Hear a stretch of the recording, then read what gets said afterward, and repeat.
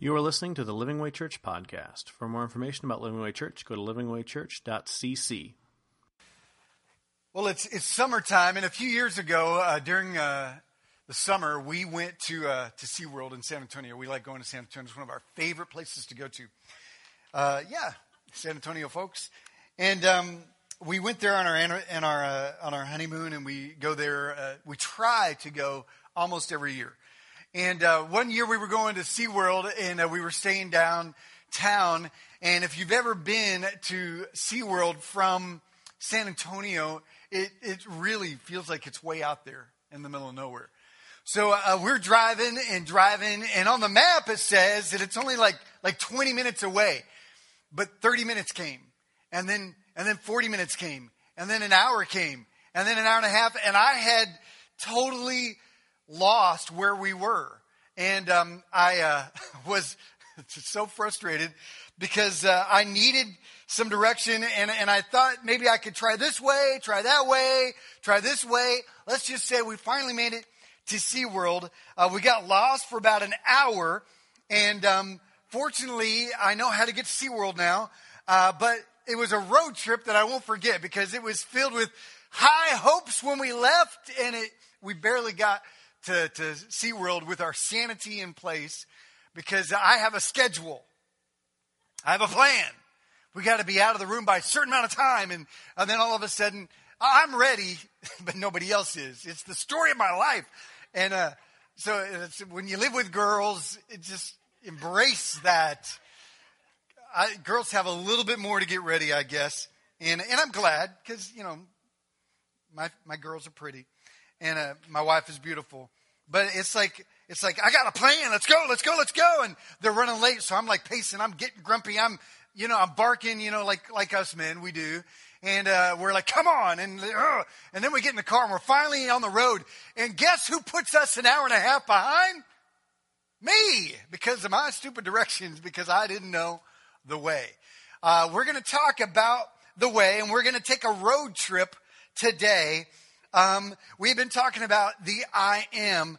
Jesus said, in the face of death, I am the resurrection and the life. He says, in an unsatisfying world, I am the bread of life. In the dark of night, I am the light of the world. And when you're tired and afraid, I am the gate.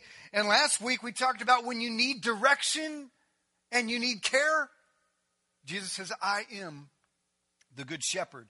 Now, what's important to understand about this is that I will never understand who I am until I understand the I am. And these are the I am statements of Christ. Today, the mother of all politically incorrect statements from Jesus. This one statement stirs more attacks upon Christians than any other verse in the entire Bible. And it's probably or possibly the most important verse that Jesus ever said. It's one of the great I ams, and it is something that's going to send us into a decision today. You will have to make a decision about this verse today. Before we do, I need to take a quick sushi break. Could you tell that's what this was down here? This is sushi. Now, yes, I did buy it at Kroger's, all right? But I went in thinking I would have yesterday's sushi, and guess what? Right there on the spot was fresh-made sushi. It wasn't even sealed and packaged. So this is like fresh sushi. Now, this is a California roll, so that means there's no meat in it. And sushi is yummy. Anybody here like sushi? Anybody that likes some California roll? I should have totally thought this out a little better. I'll be spitting sticky rice. All right. I got chopsticks in the bag over here, but I'm going to share this sushi with somebody who wants it. Stephen, you're the first guy. You're running the sound. So here's what I'm going to ask you to do. I'm going to ask you to take some sushi and then spread it around a little bit. All right. If there's any left. All right. So, Tiny, could you give this to Stephen? I got another one down here that I'm going to be munching on. Sushi. You know what? We have a faith a lot like sushi. We have sushi faith. Let me explain. Sushi is, if you look at the roll, it's a little bit of this, a little bit of that. Pick a part of this, pick a part of that, all rolled together, and you have a bite. And what I find is that no sushi place on the planet is alike. You know, there's the customary sushi roll, but basically all the specialty rolls and all the rolls that make us, I mean, there's like, you go to different sushi places, they have their signatures, they have their flavors, they have their style, they have their own kind of way of doing things. And each place is special. There's no two sushi rolls or restaurants the same. And what I like about sushi is that you do get to pick a little bit of this, a little bit of that. In fact, who doesn't like sushi? Raise your hand. Keep your hand up. If you have your hand up, put your hand down if you've never tried sushi. Case in point, a lot of you have your hand up. You say, I don't like sushi. You never even tried it. All right? So how do you know you don't like it? Well, I don't like raw fish. Well, good news. Guess what? You can have fried chicken in your sushi. That's right. There's fried chicken sushi rolls. There's fried shrimp sushi rolls. There's cooked fish sushi rolls. There's even deep fried sushi. They take a roll and they will deep fry it in a fry-later. Everything fried is better. They deep fry this sushi roll, and then they come out. It comes out with the rolls. And it's like, oh, and then they have baked sushi rolls as well. Like things, they have like avocado roll over here. They have what's called the volcano. I like the volcano. And every little bite, every little piece has got like this little like inferno drop on it, so it looks like a little volcano. It's delicious. You can have, my wife was like, sushi, no way. Until I had a friend who introduced me to the right place, and I brought sushi home, and she's been on board ever since. So she's a big sushi fan. Now, but the thing about sushi is some of us have sushi theology. We take a little bit of this, we take a little bit of that, we pick and choose what we want, and we roll it together, and each one of us has our own little way of living for God. And you know what? Sushi faith is not God's plan for us. A lot of us think, well, to each his own, and we treat our walk with God like sushi. And you take it, you don't take it, you take this part, you don't take this part, you know, and you pick and choose like God's some sort of buffet where you can decide what you're going to believe or not. Well, today, Jesus addresses this issue of sushi theology in his last night before the cross. He was meeting with his disciples. He washes their feet. He has the Last Supper. He breaks bread with them. He tells them that he will die and that they will betray him, and that one specifically will betray him and the others will abandon him. But then this is what he says. Verse 1 of 14, in the course of that evening, he says, but do not let your hearts be troubled. He says, don't worry. Trust in God. Trust also in me. By the way, trusting in Jesus is the way to cure a troubled heart. So it goes on to say, in my Father's house are many rooms. A lot of translations will say mansions. That doesn't mean that God has a mansion for you. The word many rooms or the word mansions is translated properly dwelling places. And see, this is significant because in their culture, they had maybe a bottom floor and a top floor and maybe a room divider, but that was it. So here comes Jesus saying, man, God's house is so big. The Father's house has many, many, many rooms. This is a big place. So this is greater than the king's palace, he says.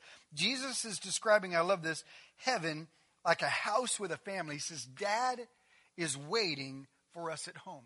He goes on to say, he says, if it were not so, I would have told you. He says, I'm going there to prepare a place for you. See, Jesus is making ready a place for some of us. We're going to find out here in a minute, not everybody goes to heaven, according to Jesus, according to the Bible. But for those of us that are his kids, that are his sheep, guess what? He's preparing a place for some of us, and Dad's at the house waiting for us.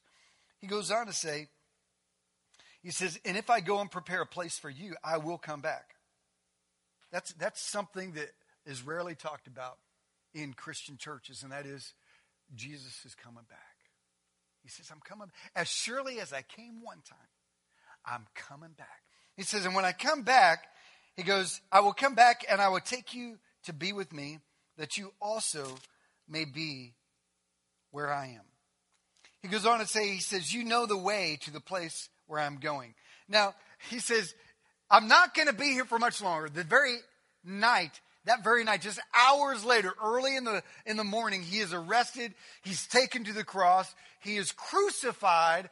3 days later, he rises from the dead. He hangs out with his disciples for 40 days off and on, and then ascends into heaven, and they don't see him again, and they're waiting for him to come back. And Jesus says, that day is quickly coming. You know where I'm going, and you know how to get there. But this is what Thomas says. He says, Lord, we don't know where you're going. So how can we know the way? And Jesus answered, I am a way. I am a truth. I am a light. No, he didn't say that, did he? He said, Jesus answered, I will show you the way. No, he didn't say that. This is what he said. He said, I am the way. I am the truth and the life. No one comes to the Father except through me. The way to the Father is a who, not a principle. It is a person. And this is important because a lot of times we think that if we just follow the rules, we'll make it to heaven. If we're a good person, we'll make our way. God will look at us and go, you did a good job. You tried. So come on. Some of you, you're living a religious belief, but it's not the way because you're following a principle, not a person. You're following a religion, not a who. And Jesus is saying the way to the Father is me, a person, a relationship with me. He goes on to say, if you really knew me, you would know my Father as well. He says, from now on, you do know him and you've seen him. He says, because you know me. Philip, one of the other disciples, says, Lord, show us the Father, and that will be enough for us. I love Jesus. He puts up with a lot of just stupidity with his disciples. Jesus answered, don't you know me, Philip? Even after I've been among you such a long time? Anyone who has seen me has seen the Father. How can you say, show us the Father? He says, you want to know God? You're looking at him in the flesh. You see, this is what they were saying. Jesus, yeah, you're the Messiah. You're the Son of God, but show us the Father. Jesus says, how long have we been together that you don't get it? If you've seen me, you've seen him. I am the Father in the flesh. I am God with meat on. I am incarnate. I am, the concarnate of God. I am the one. If you want to see the Father, if you want to know God, he says you got to know me. And if you know me, you know the Father. He says, don't you believe that I am in the Father and that the Father is in me? The words I say to you are not just my own. He says, rather, it is the Father living in me who is doing his work. Believe me when I say that I am. There's that powerful word, I am, in the Father, and the Father is in me. Or at least believe on the evidence of the miracles themselves. You see, this is a verse. There's a verse in there that confronts society. It is the most repulsed word, the verse for non-Christians on the planet. It's this one verse that causes people to basically ridicule a group of Christians. The greatest scandal of Christianity is John 14:6. Jesus says, I am the way. That means I'm the road. I'm the path. I am the journey. I am the route and the truth. That means I am the manifest, unrevealed, very clear answer, word in the flesh. I'm God with skin. It says, and the life. That means I'm the only hope for this life and the only hope for the next life.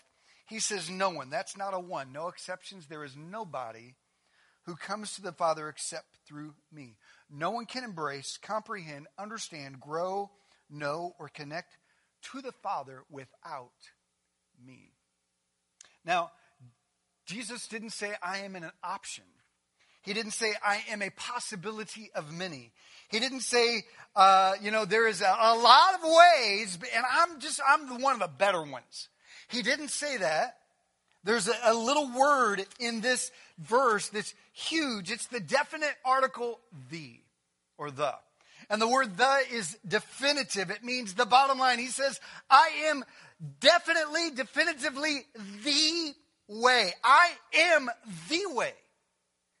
You see, this is a confrontational verse because either we say yes or no to this. There's no in between. You see, 70% of people believe that they're going to heaven. That's a lot of people. Only 3% believe that they're going to hell. According to this verse, there's a lot of surprised people. There's a lot of people who are going to be surprised, according to Jesus. Of all of his statement, none of them are as in your face as this one. Most have no problem with Jesus being divine. In fact, a lot of religions believe that Jesus is divine. Many believe that. But this is an exclusive claim that cannot be compromised. In a word, he's saying the human quest for God begins and ends with me, Jesus Christ. So, there are basically three views of salvation that dominate our culture.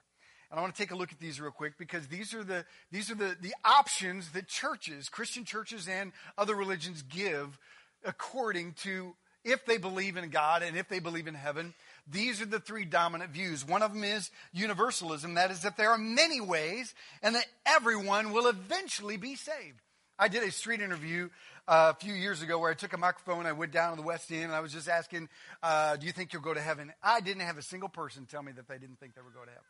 And then I'd follow up, do you think everybody goes to heaven? And they would go, most everybody. I'm like, do you believe in a hell? And almost rarely anybody even said that they believed in a hell. What's interesting here is that most people on the planet believe that every one of them will eventually go to heaven. There's also what's known as inclusivism, and that is a group of Christianity that basically says Jesus is the way, but he uses other religions to get people to heaven. An inclusive person might believe that Jesus is the way for them, but they might say that Jesus will sometimes use Islam or use Buddhism or use some other religion to get people to know heaven or to know God. And they believe that all these roads will lead them eventually to heaven if they are sincere or if they are a good person. And then there's exclusivism, and that is some religions claim this. Christianity claims this, according to Jesus. Not all Christians believe this, however, is that there is exclusively only one way to salvation. Now, some of you might say, whoa. Man, that is way, way too exclusive. That's so narrow-minded. That's so intolerant. Some might say that's so hateful. That's so bigoted. That's so arrogant. Man, how can you believe that you're right and everybody else is not right? All the billions, 7 billion people in the world, and you're trying to tell me, Ted, that according to Jesus, the majority of them don't know the way, and as a result, they don't know Jesus, and as a result, they won't know the Father? Jesus is the only way? I can't believe that. Some of you, I know Christians that have a hard time believing that. Many people stumble over their faith and in their faith because of this verse right here. Because of the many claims like this, but none of them are as bold and as clear as this one. I find that people are willing to tolerate pretty much any viewpoint except any one that claims to be uniquely true. For example, only 12% of Americans claim their religion is true. Think about that. Only 12% of the people in the United States believe that their religion is true, and 57% of all Christians believe that there are many ways to the Father. We don't read our Bible, I guess. I don't know what to, it's because this verse, that's a little bit hard because I love my neighbors. I love my friends. I love my family, and they're not Christians, so are you telling me that they're not right with God? Well, I'm not telling you. We're reading the Bible here. Jesus said, I am the way, the truth, and life. No one comes to the Father except through me. Well, I find that hard to believe, some might say. But God constructed a highway through Sushi theology. We're going to call that Highway 146 today. It's the highway. God has given us a highway in John 14:6 to lead us to a higher way of life. So these words in John stir up a few questions. So I'm going to give you some big cues that you might hear this verse and go, well, what about? Let's answer some of those questions. The first one is this. Can we really trust that Jesus said this? Somebody read that, yeah, well, the Bible's been changed, it's been altered, it's been, there have been religious organizations trying to dominate and control people, and Jesus didn't really say that. There's parts of the Bible we just got to, wink at and just kind of believe that there was something else, because that's just too harsh, that's too exclusive. John 14:11, Jesus says, believe me when I say that I am in the Father and the Father is in me, or at least believe in the evidence of the miracles themselves. You see, Jesus was a show and tell kind of guy. He didn't just tell them he was the way. He showed them he was the way. And I love that about Jesus. That's why Jesus did the miracles. Man, when God walks into the scene, people's lives are healed. People who are blind see. People who are lame walk. When God walks into the scene, people who are dead come to life. And then Jesus proclaims. He's a show and tell. Let me tell you something. People have got to understand that John is a narrative and an eyewitness to Jesus. He was one of the disciples who walked with Jesus, and it is believed that John is a note for note. The details of John are so detailed that though it was written down and put together years later by John, it is believed because of the detail that it was based upon eyewitness journal accounts of John and what he saw. So I have a question. Can the Bible be trusted? Can Jesus really be trusted to have said this? Well, the New Testament is the most accurate manuscript in history. Let me give you an example. Short little lesson here. Compare with other well-known undisputed classics. Caesar is 1,000 years from its original date, and there's only 10 copies. Plato, 1,200 years from the original date, only 7 copies.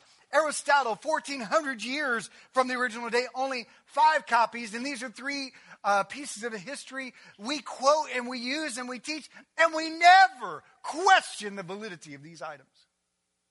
Though they're in some cases 1,000+ years away from the original authorship. But take a look at the New Testament. There is over 14,000 different manuscripts and fragments of manuscripts. 14,000. And some of them are as close as 60 years from the original date. And the majority of them are anywhere between 250 and 300 from the date. That means when John wrote his letter, John here, the Gospel of John, to new believers, he wrote it down and it was shared among the churches. Well, they didn't have a Xerox machine, so every time a church got it, they wrote it out, sent it to another one, wrote it out and sent it to another one. And eventually they were collected and solidified and considered to be authentic and reliable. And that's why and how we got the Bible. But they were circulated for years before these copies that we have. Other evidence of the trustworthiness of the Bible and its inspiration is its continuity. 1,500 years, 40 different people, 4 languages, different cultures, and not a single contradiction over the course of 2,000 years of authorship. We got 66 books here, 27 in the New Testament. Some of these people never met, talked, or knew each other, but yet there's not a single contradiction, and they all point to the life of Jesus. It's fulfilled prophecy, thousands of fulfilled prophecy. Every prophecy that was prophesied was fulfilled or has yet to be fulfilled. Thousands already fulfilled. In Jesus' life, 300 alone prophecies about Jesus were fulfilled through his life. There was also archaeological evidence. That means that there were places that supposedly didn't exist that they're finding every day in the Middle East and throughout Iraq. In fact, we've talked about this before. There are places that they thought were only mentioned in the Bible and therefore mythological that they are finding and discovering that are real places, unlike other religious organizations like the Book of Mormon, which claims a massive society here in the U.S. It's never been found, but yet each year the scriptures are unfolding to be archaeologically true. There's agreement with the facts of life. It's one of the only books of religious writing that honestly gives us the human need and the design and evidence of human failure. Every hero in the Bible has a fault except for the Son of God himself, Jesus. No other religious book has that accuracy or that willingness to be truthful and honest, and its ability to change lives through new birth. This is not like a good book that you can read and go, wow, that's inspiring. This is the only book on the planet that when you read, life is given. Because in it is the very breath of God speaking to those that will believe. And its power to change life is unprecedented. The words that were said, the events took place, sources outside the Bible support this. It was not added to or changed. Gotta love the AMC theater, don't you? I love the theater, and I kind of like when the audio comes on. I'm just kidding, I don't like it. But I can put up with it. John 14:5 says this. It says, Thomas said, Lord, we don't know where you're going, so how can we know the way? Jesus said, hey, believe my words, believe the evidence. You know me. Here's the second question we often ask. Well, why would Jesus say something like that? Why would Jesus say such a harsh claim that I am the only way? I'll tell you why. Here's the deal. The Bible unwraps the story. It's hard to preach to a song like this. Makes me just want to dance. Just kidding. The Bible tells the story of the fall of man. God says that God created us in his image with a purpose and with a design to walk and to know him. When man fell into sin and chose their own way other than God's way, it spiraled all of us into a life of struggle and sin. Well, here comes Jesus. God steps into the scene, and as a result, we're separated from God. But here comes God, and Isaiah 59:2 says, your iniquities have separated you from God. Your sins have hidden his face from you, so that the quietness threw me off. I was like preaching over it, and all of a sudden it got quiet. He says this. He says, but your iniquities have separated you from your God. Your sins have hidden his face from you, so that he will not hear. You see, we have a relationship problem with God. Let me ask you something. When you have a problem in a relationship, what do? You either ignore it or you deal with the junk causing the problem. You wouldn't just pretend that it's not there. You see, we have some junk with God and us. We have a relationship, and God doesn't ignore the junk in our life. God doesn't ignore the sin. God instead sends his only son, injects himself into history. His story is our story. He says, here I am the way. I am here to rescue you, to bring relationship, to reconcile. I'm here. See, sin, if we were left to ourselves, we would self-destruct. Jesus said, I'm here to intervene. This is how I am the way. See, Jesus was not just anyone. Why would Jesus say such a thing? Well, Jesus claimed to be God alone. No religious figure in history like Jesus has made such a claim. Not Muhammad, not Buddha, not Confucius. Jesus performed miracles unmatched by any so-called historical figure. Jesus never sinned. He never modified his message. He never apologized. He never asked for prayer. He was perfect and sinless. Jesus came to die. This was his mission. His life was selfless, and Jesus rose from the dead. Anyone who honestly seeks the truth will find an empty tomb because Jesus is alive, and not a single historical proven figure in the world has conquered the grave. Jesus alone. Every crime must have justice, and every sin must have payment. Jesus took a road trip from heaven to us. The payment for sin was the perfect Lamb of God. Sinless, punished for our crimes, Jesus said, I am the way. Well, you might read that verse and go, what if I don't believe it? What if I don't believe that Jesus is the way? Some will white-knuckle the wheel, and they will take their own trip. And they will go their own way and spend their life at maybe a few places, a few destinations that are disappointing and destructive, like, for instance, Pleasureville. Some will say, I don't believe that, so they'll go to Pleasureville. And you might, how many rides can you ride? How many girls can you go out with? How many boys can you go out with? How many games can you play? How many tickets can you win? It's all about adventures, and you'll acclaim and acquire and do all that your heart desires in Pleasureville, but you'll still be left empty and void. Some will white-knuckle the wheel, and they will drive straight to Attainmentville. Some of you have PMS, power, money, and stuff, and they leave you cranky. That rush when you buy something, it's funny, isn't it? That rush when you buy something, it will temporarily numb the void, but ultimately you'll end up wanting more, and you might even end up in Doubtville, lobbing questions at God. You see, most here don't really want to know the answers. They just want to keep the questions as a wall to confront the answer. They don't want to deal with their own lives, so they mock Highway 146. So maybe you're in Pleasureville, maybe you're in Attainmentville, and maybe you found yourself in Doubtville. This is what Proverbs 14:12 says. There is a way that seems right to a man, but in the end it leads to destruction. You see, there is a better way. There is a freeway. And this freeway is the highway of 146. The freeway, see, the way to Jesus is not something we deserve. And it's not something we can pay for. It's not something we can do anything to attain. It is free. It is God's grace and love given to those who will take that exit. You see, religion is a tollway.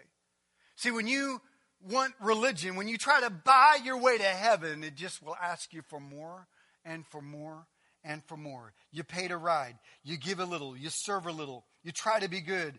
You only run the toll occasionally, but you have religion. See, some have a Home Depot faith. You're convinced that you can do it yourself. Jesus is telling us that he did not leave us to do it ourselves and that we can never do it ourselves. He is giving us instructions. He's giving us a roadmap. He's given us a road trip. I am the way, the truth, the life. Highway 146. Here's the fourth question someone might ask. What about those who are sincere about another way? What about those who are sincere about Buddhism or about Hinduism or about some other religious belief? What if it's somebody who doesn't believe that Jesus is the way? What about, can someone sincerely be wrong? I mean, surely God looks at their sincerity and says, come on in, you're sincere. Sincerely wrong, but sincere. John 14:8, Philip says, Lord, show us the Father that we can know that you are him, and that will be enough. Jesus immediately corrects him and says, no, you've got it wrong. I am the Father. You see, even among his disciples who are in the process of still learning, Jesus had to correct their thinking. And I want you to know today, maybe some of you need to have your thinking corrected by Jesus today. Let me think about it like this. If I wanted to talk to the president today, could I randomly call any number and expect to get the president? Answer me.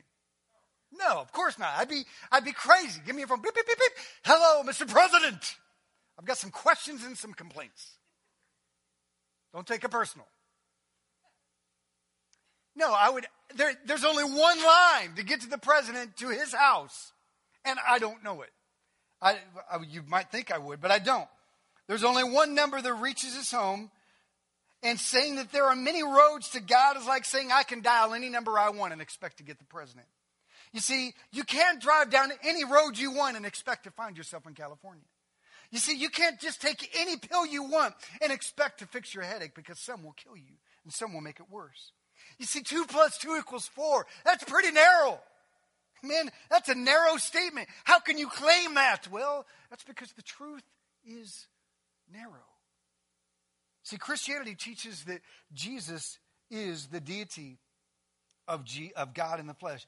Christianity teaches the deity, death, burial, and resurrection of Christ are at the heart of faith. Islam rejects them all. Judaism rejects them all. Hinduism teaches that there are over 300 million gods and rejects them all. And many believe that there is no God at all. What do we do with that? We can't all be right, because truth is narrow. Well, that's a narrow claim. Well, that's because truth is exclusive. If truth were open to whatever we wanted to believe, then there would be no truth. God is not schizophrenic. He did not go to one side of the planet and say one thing and go to the other side and say another. Sincerity cannot turn a lie into the truth. And when it comes to knowing God, truth matters. The reality is absolute truth exists. And Jesus' declaration is both graciously simple and undeservedly absolute. 1 John 5:12 says, whoever has the Son has life.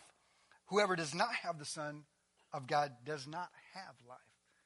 See, it's about the have and have-nots when it comes to the gospel, when it comes to Jesus. You see, and the gospel is not being a good person. The gospel is not loving on people. The gospel is not giving a drink of water or feeding the homeless or caring for the orphan. Those are the responses of a heart that follows God, but that is not the gospel. The gospel means good news. The gospel is a message. The gospel is a proclamation. And we are to be people who bear the gospel, the news, the proclamation, the words of Jesus. And then our life reflects through love and through caring for each other and through reaching out for those that can't help themselves. That's the response of a changed heart. But the gospel is not that. The gospel is a message. And the message is, Jesus, I am the way. I am the truth. I am the life. We lovingly and respectfully can disagree with people, but we unreservedly and unashamedly declare the good news. Instead of being upset about the highway being so narrow, we should be thankful that God has made it so clear and so simple. Here's the fifth question that we will ask. What about the people who have never heard? What about the people who never get a chance to hear? What about the Aborigine in Australia or the native in South America? What about the person in that tribe in the deep heart of Africa? What about the people in Islamic countries that are never and have never been told? What can we do with that? Well, let's first of all, let's get real. What is the motivation of that question? Because the motivation of that question is really, are you really concerned about that person who hasn't heard, or is it a smokescreen for you to hide behind so that you don't have to do anything to tell them? See, sometimes we think God owes us an explanation for the way that he does things. The creature demanding the creator to explain himself. This is what Deuteronomy 29:29 and Isaiah 55:8-9 says. In Deuteronomy it says, God is God. The secret things belong to the Lord our God, but the things revealed belong to us. He's saying that there are some things that God will reveal to us, and he's given them to his people. But there are some things you're just never going to know because God chooses to keep them to himself. Because there are just some things we won't understand. We don't know it all. We will never know it all. We will not fully understand. This is what Isaiah says. God is saying, my thoughts are not your thoughts. Neither are your ways my ways, says the Lord. For as the heavens are higher than the earth, so are my ways higher than your ways, and my thoughts than your thoughts. You see, we just won't know everything. And what about those that never hear? I don't know about that, but I know this. I know this is what we know that is clear. I want you to write this down. Things that we know for sure is, number one, God sent Jesus to rescue a broken world. I don't know if you've read the news yesterday, or looked out your window. The world is broken. The world is hurting. The world is spiraling into chaos. It's not getting better. It seems that it's getting worse. And Jesus did not come to add another way. He came to make a very clear way to a rescue. Luke 19:10 says, for the Son of Man came into the world to seek and to save what was lost. That's why he arrived. If there was a way that could have already saved us, Jesus didn't have to come. If there was another option, another way, another possibility that had already been there, Jesus would not have needed to show up. But he says, the world is broken. I am the way. This is what else we know. God will respond to those who honestly seek to know him. Those that don't know him around the planet, if you've ever done mission work, it's amazing and a miracle how God works and moves in the heart of people who are waiting for a missionary to come, who are waiting for someone to give them the truth. Jeremiah 29:13 says, you will seek me, and when you find me, and when you seek me with all, you will seek me and find me when you seek me with all of your heart. If one is truly seeking God, I believe God will reveal himself to that person who has never heard, and God will responsibly send somebody or put them in a position where they can meet Jesus and know Jesus. Not another way, but Jesus. How? Well, I don't know, but God does. And I see it all the time in mission work. I see it all. You know, some of you have in your heart a tug in your heart to go someplace to do something. Some of you right now are, man, I've always wanted to go to Africa just for a trip. You know why? Because someone in Africa is going, God, where are you? Send somebody to teach me. Some of you have it in your heart. We're going to Haiti in a couple of months. And some of you, I wanted to go to Haiti. I really wish I could go. And some of you heard that voice. That's because someone in Haiti is going, somebody, I need some answers. And that tug in your heart is the response to their prayer. And God's saying, you're the one, now go. And some of you can't go, but you can help us go. You know, God is putting it in your heart because somebody is calling. And God is responsibly giving them someone who will talk to them. Acts 10, there's a guy named Cornelius. He was a Gentile. He was a soldier. And this is a significant story because he was a guy who the Jewish people despised. And he was a person that even the Jewish Christians were afraid of. He was a Roman soldier. But Cornelius in Acts chapter 10 was a guy who loved God, in quotations. He didn't know God, but he loved God. He wanted to know God. He gave money to the poor, and he prayed a lot, but he didn't know God. So he was crying out to God, God, I want to know you. And God said, I will send someone to talk to you so that you might know and discover the way. Meanwhile, on hundreds of miles away, one of the apostles named Peter was tapped on the shoulder by God and given a dream that he is to go to this soldier's house named Cornelius. So when he shows up at the door, Cornelius says, hold on a minute. And he gets his family, he gets all of his servants, and he sits them all down. And Peter gives the gospel message on that day.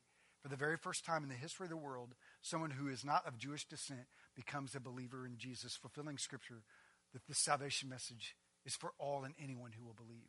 The point of the story is this. Cornelius loved God, prayed to God, gave and was a good person to the poor, but he didn't know God. But because he was seeking to know God, God responsibly sent someone to him to reveal Jesus to him. Peter gave him the gospel message of Jesus, the cross, the resurrection. That day, Cornelius was saved and baptized. You see, some of you know God. You're a good person. You're just like Cornelius. But if you're a heart that is honestly, sincerely seeking God, your road has brought you here today. Your journey has brought you here today. Here's another thing we know for sure, and we're going to wrap this up, is that God has sent us to gather his sheep. See, that is why so many times in the Bible, Jesus says, go into all the world and make disciples. Go and preach the gospel. Because we are the hope of salvation to anyone who will believe. We are God's plan A. We are his people. Do we believe his words? Do you believe what he says? Listen to this. If it's true, out of the 7 billion people on the planet, only a third of the people claim to know Jesus Christ. If that's true, that's nearly 4.5 billion people who don't know Jesus Christ today. And if they were to die tonight, if they don't know Jesus, if Jesus is true, if what Jesus said is true, apart from Jesus, 4.5 billion people are lost. If it's true. Millions of people in DFW. There's over 2 million people, 3 million people in the DFW Metroplex. And of them, millions of them are on a road leading to an eternal torment because we have Christians who are thinking God will figure it out. God has figured it out. You know what he said? Go. Go and tell them. Knock on your neighbor's door. Go ring that doorbell. Take over some cookies. Introduce yourself to that coworker next to you. Religion is not sushi where you can pick and choose what you want. There is a very simple, beautiful way. Jesus. And those that hear, who are moved on by the heart of God, by the Spirit of God, will respond. So if you believe this, it changes everything. If we believe this as a church, it changes the way we pursue things in life. It changes the way we are doing things in church. If this is true, we don't have time to play games with our lives and in church and in our neighborhood and in this world because our friends, our family, this world needs to know. Eternity is at stake for our children, for our students, for our families, for singles who need to know. If this is true, it changes everything. Here's the fourth thing we know, that God is good and just and everyone will answer to God. This is what Psalm 89:14 says. It says, God is, his righteousness and justice are the foundation of your throne, God. Love and faithfulness go before you. See, he is righteous, that's holy and pure and good, and just. That means sin will be accounted for. But he's also faithful and loving to anyone who will respond. He embodies all love and truth. That means all of us will have a day where we stand before God. And we have a choice where he will either look at us and see Jesus, or he will look at us in our sin. You see, when the dust settles at the end of time, I'm not going to look at God and go, God, you were so uncool. God, look at all those people that didn't make it.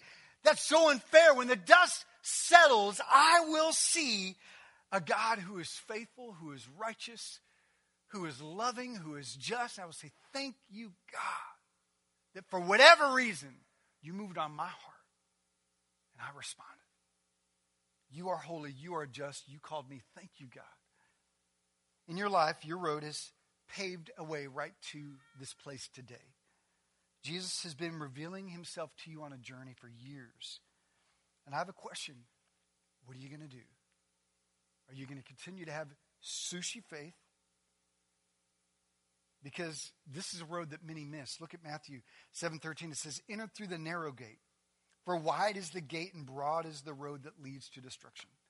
And many enter through it. But small is the gate and narrow is the road that leads to life. And only a few find it. The majority of people will miss this because they're stuck in Pleasureville, Attainmentville, and Doubtville. Maybe that's you. Do all roads lead to God? No. But all roads except one lead to one place called hell. So what's your response? Are you going to white knuckle your way to Pleasureville, Attainmentville, or Doubtville and eat sushi theology? Or are you going to make a U-turn today? The moment you make a U-turn, the Bible calls that repentance. It's when you change your mind. It's when you say, God, you're right and I'm wrong. And I'm going to turn from me and I'm going to turn to you. And all of a sudden the direction that we go begins to change. This is called repentance. Doing a U-turn is the only thing that got us to SeaWorld that day that we went to SeaWorld. We were on the road for an hour and a half, and I was like, give me that map. Because the map was like all crazy and stuff. I remember so clearly because I get flustered about time issues. And I was like trying to get them out. And I was getting angry and frustrated. And then once we got on the road, it was me, dumb me, that in my pride and foolishness did not follow the way. And the only thing that got us to SeaWorld was a U-turn. I had to make an exit. I had to get off the road I was on and take a different path. It's called repentance. See, it's time to put the blinker on.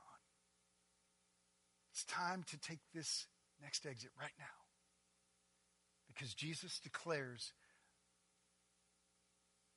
boldly, I am the way, the truth, and the life. I want to read this one verse, and then I want to pray for you. Acts chapter 2, the Apostle Peter is preaching for the first time publicly after the Holy Spirit falls on them all. And this is what he says in verse 10. Peter said, let it be known to you all that by the name of Jesus Christ of Nazareth, who you crucified, who God raised from the dead. He goes on to say, verse 12, there is salvation in no other. For there is no other name under heaven given among men by which we must be saved. See, there is no other way. He gave us a highway so that we could live a higher way. Because living for Jesus, it's a trip. Some of you are missing out right now. I want to ask you to put the blinker on, make a U-turn, and meet Jesus. Let's pray. Father, I thank you, God, that you are good to us. Father, I understand that Lord, the Word of God is sometimes difficult to accept, to believe, and to swallow.